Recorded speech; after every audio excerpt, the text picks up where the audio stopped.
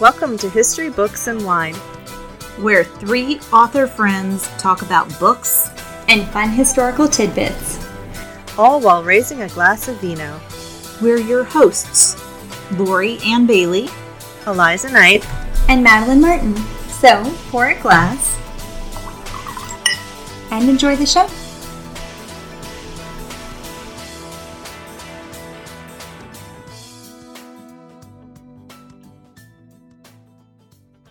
Welcome to episode 24 of History, Books, and Wine podcast. I'm Eliza Knight, your host for today. I am a USA Today bestselling author of Scottish historical romance with irresistible heroes, courageous heroines, and daring adventure. And under my name E. Knight, I write rip your heart out historical fiction that crosses landscapes around the world. Today, I'm going to be talking about one of my favorite topics, and that is shoes. Yes, I love shoes. I might be obsessed. I love shopping shoes. I love wearing shoes. I love trying on shoes. I love looking at other people's shoes. I just find them utterly fascinating. But first, let's have a talk about what I'm drinking. Tonight, I'm drinking a bottle of wine that I bought in Paris just for this special occasion, my evening with you. It is a Chateau Franc Boris Saint-Emilion. Don't know if I said that right, but I tried my best. It is a Bordeaux blend of about 85% Merlot, 12% Cabernet Franc, and 3% Cabernet Sauvignon. From the website, I found this bit of information very interesting. Perched on one of the many hills that make up the Bordeaux wine-growing landscape, this medieval town of Saint-Emilion needs no introduction. Its wine-growing landscapes were the first in the world to be listed as a UNESCO World Heritage Site. Its prestigious appellation covers about 7,500 hectares, which is 18,530 acres, of very different soil types and terroirs. The diversity and abundance of its wine make up an infinitely nuanced picture that is one of the main masterpieces of a region that has so many great vineyards. Then I read this. The statue of Louis XIV on horseback majestically overlooks the courtyard of honor at Chateau de Versailles. He was the king who paid tribute to our wines, declaring Saint-Emilion nectar of the gods. I particularly found this very cool because I was just in Paris and at Versailles staring up at this very same statue. So let's give a cheers to Louis XIV. Cheers! In 2017, this wine won a Challenge International de Vin, and there is a nice gold medallion on the bottle to show for it. While the website didn't have a description of the flavoring, I'm going to give it a whirl of my own. So, let's see, hold on.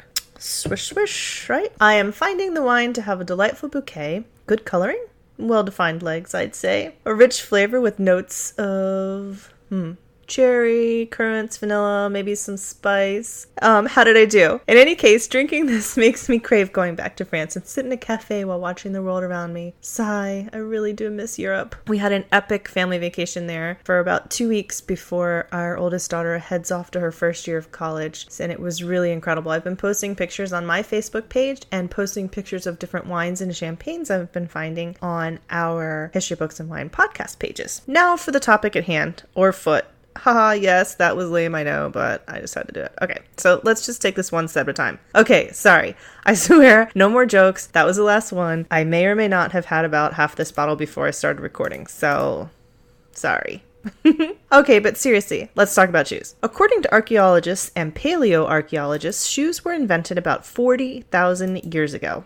40,000 years. That's like a really long time ago. But I guess as long as we've had feet, we've been wanting to protect them, right? So the earliest forms were probably made from soft leather wrapped around the feet, possibly stuffed with leaves and such for insulation, keep them warm or protected from whatever they were walking around. They may have resembled sandals or moccasins. For certain, the oldest known sandal was made from sagebrush that scientists found from about 8,000 years BC.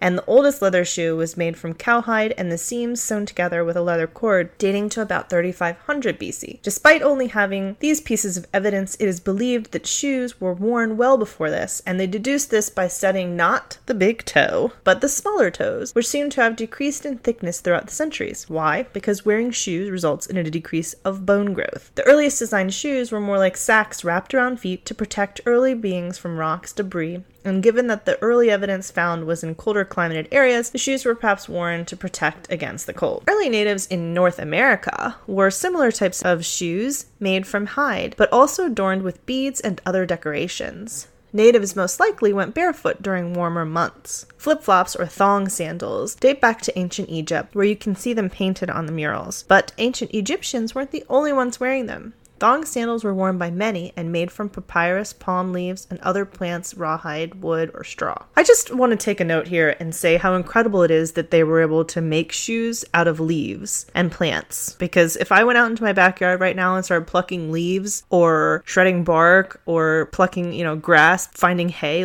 I would not be able to make a shoe out of it. I would make a pile of junk. Now I kind of really want to try this. Maybe that's the wine talking, but seriously, maybe I need to start making some shoes out of vegetation. I'm going to try it. To the ancient Greeks, wearing shoes was seen as ornamental and indulgent. Most people went barefoot. Athletes who participated in the ancient Olympics did so barefoot and also naked. Their gods were often painted barefoot. Allegedly, Alexander the Great conquered his empire with barefoot soldiers. Ouch! Can you imagine having to fight a war barefoot? Gotta protect those tootsies. Interesting side note here. Also, Philippides, I don't know how to pronounce this name, but he was the first marathoner. He ran from Athens to Sparta in under 36 hours barefoot. When the Battle of Marathon ended, he ran back to Athens to inform them of the victory. Madeline, Lori, and I are running a half marathon in February, in case you haven't heard us talk about that. And I assure you we will be wearing shoes, very comfortable shoes, and socks for extra layering. If you want to follow our progress, check out the hashtag HisRomRun. But in any case, the point is we will not be running barefoot. Romans, who later conquered the Greeks and most everywhere else, did, however, love to wear their shoes. They saw clothing and shoes as a sign of power and a necessity for living in a civilized world. Let's not make any jokes here about the irony of that. Gladiators! So, the middle-aged people of the Middle Ages, sorry, another bad joke. Okay, certainly the people from the Middle Ages had a wide range of shoes. We've all heard of the soft leather boots or slippers, espadrilles, jute sandals, etc. But what's more fun are the extraordinary, and that's what I want to dig into here today. Have you ever heard of a pulleen? Even the word pulleen sounds scandalous. And guess what? It was. Those shoes had an abnormally pointed toe, which was called the pulleen. The tips could be ridiculously long. Who thought this was a good idea? Seriously, who came up with this? And did anyone ever trip on their pulleen? Was the pointed toe for when you gave someone a swift kick in the head? Or was it for men to say, hey, my shoe tip is bigger than yours? Or perhaps the ladies, tittering behind their hands, were saying, well, you know what they say about the size of a man's foot determines the size of his blah, blah, blah. Perhaps the pointed tip was somehow to exaggerate where men were lacking. Another bad joke, sorry. Vulgar young men would actually paint the tips of their pulleens flesh color and wiggle them at innocent maidens. Seriously, how little things have changed. So, there was some talk within the Roman Catholic Church that the pulleen shoes represented a phallic symbol, and they were completely inappropriate to wear. Probably so. They even blamed the Black Plague as God's revenge for wearing pulleens. But people ignored the warning and continued to break out the pointed toe off and on to this day. Seriously, these pointed shoes do tend to come back into style. I owned a couple of pair of pointed toe heels about a decade ago or so, and one of them was actually comical. I wish I'd kept that. Anyways, most shoes were made of soft leather, fabrics like velvets, silks, and brocades. And if you could afford it, you would line your shoes with fur to keep your feet warm. Because of the price of shoes, most peasants went barefoot during the summer months. Another interesting shoe from the medieval era is what are called bear claw shoes, aka duckbill shoes. What? Who thinks of these things and names them this? Who's like, I'm putting on my bear claws? I wish I could see it in person, seriously. Anyways, these shoes were heavily padded and puffed out at the tips. Lots of showy embroidery and slashed at the tops to show the hose you wore underneath, taking on the wide shape of a bear's claw, or a duckbill, I suppose. These shoes became so huge at one point, they were noted to be 12 inches wide. Seriously, that's a ridiculous kind of shoe. How did you even walk in that? The wearer would have to waddle around. That's so sexy, am I right? And in fact, it was so ridiculous that Queen Mary I of England passed a law outlawing the great width of shoes, limiting their width to no greater than 6 inches. I can't imagine what must have been going on for her to have to enforce such a law. As a result, however, shoes did become slimmer later on, and I'll talk about that in just a little bit. So, next up, what do I have on my list? Rain boots. Before the invention of rain boots, or waterproof shoes, like galoshes, people had other inventive ways of walking around without getting their shoes wet or muddy or even covered in the muck from the streets. The answer was obviously clogs, but there was also another type of shoe called pattens, which vaguely resemble platform flip-flops or sandals. Pattens had a wooden bottom or a thick leather bottom with leather straps. The wearer would slip these contraptions on over their fabulous shoes and then walk as though they were on stilts, very carefully. By the late 1400s, the Germans figured out how to make shoes inside out on a last-type mold, so that instead of both shoes being the same, it was more of a defining right and left. A last is a mechanical form that has a shape similar to a foot that would help shoemakers design their wares. Lasts were typically formed from wood or cast iron. It should be noted that the majority of people wore straight lasted shoes. Some were able to get waisted shoes, which were cinched at the arch of the foot. However, it wasn't until the 1800s in America that shoe lasts were made for left and right feet. In addition to the turnstile lasted shoes, it was also at this time that heavier soles began being attached to shoes. These simple turn shoes were inexpensive and great for people who couldn't afford more fashionable, expensive alternatives. Now, back to how shoes changed after Queen Mary decided to limit the width of the shoes. Obviously, they became slimmer, and I don't think that's hard given they were getting to be about 12 inches wide, but also a T-strap was added over the top. During her sister Queen Elizabeth I's reign, mules and high-heeled slippers became stylish for court ladies. Their shoes would be decorated with fur trims and jewels. Somewhere along the way, fashions reversed for men and women. In the 17th century, it was very popular for men to wear heels and for women to wear flat slippers. I'm going to take a sip of my wine while you think about that. So good. Okay. Both sexes wore square tips. Gone were the days of the pulleens with the pointed tip. We're squaring it off now. Chop that pulleen right off. Men's shoes would have deep cuffs and high tongues decorated with stiff bows, large or thin, spurs or buckles. Women's shoes might be trimmed with rosettes, ribbons, or embroidery. It was also at this time that King Louis XIV, same guy as loved this nectar of the gods I'm drinking right now, who happened to be on the short side, wanted to increase his height, and he invented a heel with a wide base and tapered middle. Believe it or not, this type of heel is still the most widely popular type to this day for women's shoes. Thank you, King. During the 18th century, women began wearing heels again, and men started to wear thigh-high length boots. Some still with heels. Okay, let's giggle about that for a minute. I know they didn't look like thigh highs, like heeled thigh highs that we think of ladies wearing today, but still funny. So along with these boots, they also started wearing flat shoes again made from leather. Side note here though, when I was in Europe for the last couple of weeks, where cobblestone streets and sidewalks are the norm, I cannot imagine wearing any type of heel there. I was only wearing little hiking boots, which, was a half-inch heel or so, and my heels were getting caught on the stones and the divots and all of that. And I tripped many times. When we were in a Roman fort, I blamed it on a Roman. I told my kids that a Roman ghost had pushed me because I actually did tumble down a hill. It was very comical, and my children said I felt like an angel, so I'm going to take that as the compliment. And also, side note, no alcohol was involved with that, just pure clumsiness and cobbles and heels. So perhaps actually I should have been wearing my my bear claw shoes. I probably wouldn't have tripped if I had 12-inch wide shoes on. What do you think? So it was also during the 18th century when shoemaking became more of a commercialized business. Warehouses began to stock various shoes made by different shoemakers for consumers. And until the 19th century, shoemaking was a handmade craft. However, by the 19th century, many of the tasks that went into making shoes were becoming mechanized. The small shoemaker was being replaced by factories. It was during the Napoleonic Wars that the mass mechanization of shoe production began because British soldiers were in desperate need of boots. An engineer by the name of Mark Brunel developed a mass production machine that fastened soles to the uppers of shoes with tiny nails, with the support of the Duke of York. Despite this ability to manufacture shoes, when the war ended, so did the demand, and manual labor was much cheaper than the upkeep of factories, so Brunel's business flopped. Not long after, however, with the Crimean War, shoe production for soldiers was back in full swing. A shoemaker by the name of Thomas Crick developed a newer, faster machine, and a few years later, one that he powered by steam. Also around the same time, the sewing machine was invented and greatly increased work. And, amazingly, by the end of the 19th century, Humphrey O'Sullivan was awarded a patent for his rubber-soled boots and shoes, which were much less expensive to create than leather. And when I found this fact out, I was a little bit stunned because I hadn't realized before now that all of the heels that they had been making were actually formed from leather. And I would be very interested to figure out how they were able to do that and make it, hard. Like, how could it be a heel? Different topic, I suppose. During the Victorian Victorian era, the very first ankle boots became popular for women to ward off any stares from men at their oh-so-sensual ankles. As a huge fan of ankle booties, I have to say thank you, Queen Victoria. I love them. In colonial America,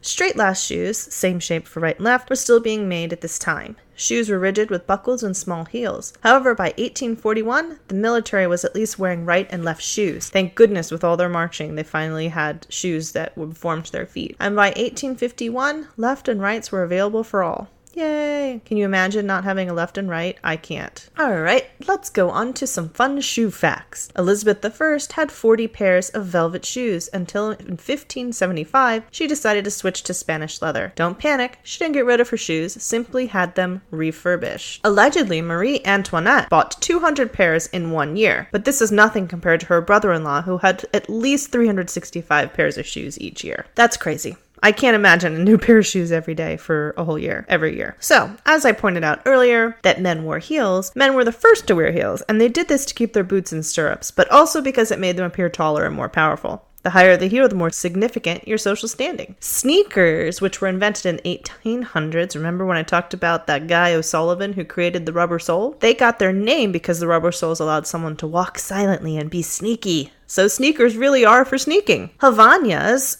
if you haven't heard of those, they're amazing flip-flops. I love them. And the word Havanias is Portuguese for Hawaiian. The flip-flops have a textured sole that represents rice straw. And on their website, they explain the design of the footbed was inspired by the zori, a traditional Japanese sandal. In the early 1300s, Edward II decreed that barley corn was to be used as a basis of measurement for shoe size. 3 corns were equivalent to 1 inch. That means I would be a size 27 corn. That's actually really funny. If I went to the store right now, do you think if I said, "Excuse me, do you have any size 27 corns available?" that they would look at me crazy? Yes, they would. I would get a good laugh. The most expensive shoes ever sold were Judy Garland's ruby slippers from The Wizard of Oz, which sold at auction for $660,000. That's over $500,000. According to Dr. Suzanne Ferris, buying shoes triggers the prefrontal cortex collecting spot, so I guess I won't be quitting my buying habits anytime soon. Shoes have played an interesting and important role in culture and in folklore. Think about The Wizard of Oz and the ruby red slippers, Cinderella and the glass slipper. And there was the old woman who lived in a shoe. She had so many children she didn't know what to do. She stuffed her shoe full of children. That's all I've got for you today on shoes. Let's move on to what I'm reading. Wench by Dolen Perkin Valdez. I had the pleasure of meeting Dolen Perkin Valdez a month prior to this recording. She was the guest speaker, the speaker of honor at the Historical Novel Society conference, and she really is an amazing person, a great speaker, and very inspiring. So, on to the explanation of her book. Wench, noun from Middle English, wenchel, one, a girl, maid, young woman, or a female child. Situated in Ohio, a free territory before the Civil War, Tawawa House is an idyllic retreat for Southern white men who vacation there every summer with their enslaved black mistresses. It's their open secret. Lizzie, Renee, and Sweet are regulars at the resort, building strong friendships over the years. But when Mawu, as fearless as she is assured, comes along and starts talking of running away, things change. To run is to leave everything behind, and for some, it also means escaping from the emotional and psychological bonds that bind them to their masters. When a fire on the resort sets off a string of tragedies, the women of Tawawa House soon learn that triumph and dehumanization are inseparable, and that love exists even in the most inhuman, brutal of circumstances, all while they bear witness to the end of an era. An engaging page-turning and wholly original novel, Wench explores with an unflinching eye the moral complexities of slavery. This is a really deep book and brilliantly written. It really hits you in all the feels, and I really, really admire Dolen's work and her writing, and I can't wait to read everything that she writes. So next up is A Book of Mine, The Highlander's Enchantment. Lady Blair Sutherland has always followed the rules. As the youngest of 5, she's spent years observing her older siblings misbehaving, but even more importantly, she's learned a lot about smoothing over disputes. On a playful dare with her cousins, Blair writes a fictitious note and puts it in a bottle. But at the last minute, she refuses to follow along and send it out to sea. As the months pass, she forgets about what she's written until a warrior lays siege to her clan's castle in her name, claiming her brother as a murderer. For a lass who's never been in trouble, her world is about to turn itself inside out. Laird Eden Rose has been looking for a way to prove himself to his clan after the murder of his older brother. When he was a lad, his father sent him to foster with Robert the Bruce, but never asked him to return home. Gone all these years serving his king, he has to make his mark and show his clan he has what it takes to lead by finding his brother's killer. When the possible answer to his deliberations comes in the form of a message in a bottle, he wastes no time in taking action. Though he hopes the man responsible for his clan's pain will surrender, Eden is not afraid to wage war. If he has to, he'll lay siege to the castle, rescue the lass, and take out his enemies, gaining the respect he seeks. When a Highlander rides on her brother's castle, Blair is aware the blame lies at her feet. If the only way to clear her family's name is by giving herself up to a stranger and helping him find the true assassin, for she's certain it's not her brother, then she's willing to be the sacrificial lamb. But once she's in Eden's arms, the only thing that comes to mind is wondering if his kiss is as powerful as his embrace. Having only desired to show his worth to his clan, Eden is now determined to prove himself worthy of Blair's heart. However, their passion comes to a halt when the one who wanted his brother dead decides the two of them are a loftier prize. So my question for readers this week is, can you drink red wine chilled? And is red wine only suitable for heavy meats, or can you commit a faux pas and have it with fish? I say drink your red wine any way you want. I drink it the way I like it, which is in a glass and with anything that I'm eating or with nothing at all. I do like to have my red wine chilled a little bit, so sometimes I'll put it in the fridge and then pour it from there, or I stick it in the fridge after I've had a glass and the next day it's chilled. I drink it both ways. But, technical answer, according to some, red wines should be served at 62 to 68 degrees. So that's slightly chilled, considering most people's homes are probably around 72 degrees or so. Having it 10 degrees cooler means it is in the fridge a little bit. I say just do whatever you want. I prefer mine both ways. If it's winter, I like it not chilled. If it's summer, I prefer a glass of chilled red. So, you do you, as the saying goes. And my question to readers this week is, do you like to wear shoes? I am serious. My kids hate wearing shoes, but I won't leave my room without them, and I have a wide variety that I like to wear for various reasons. So, if you have questions for us, please email us. So that concludes today's podcast on shoes. I hope you enjoyed listening and learning about the different types of shoes throughout history, and I hope you join us again next week. And if you have any questions, please email us at historybooksandwine@gmail.com. Our website is historybooksandwine.buzzsprout.com. I'll have the show notes for today's episode listed there. They can also be found on iTunes with our podcast. We're now on Spotify, SoundCloud, Google, and Alexa. Find us on Facebook, Twitter, and Instagram, where I'll be sharing lots of fun pictures from Europe. If you like what you heard today, please leave us a review. And remember, you can always send us questions at historybooksandwine@gmail.com. I hope you've enjoyed hearing some of my fun historical tidbits about shoes and wine today. Thank you so much for tuning in. Be sure to check out new episodes published weekly on Thursdays. Next up is our happy hour on August 1st. We'll be dishing on all things historical purses and other accessories. Woohoo! Have a great week.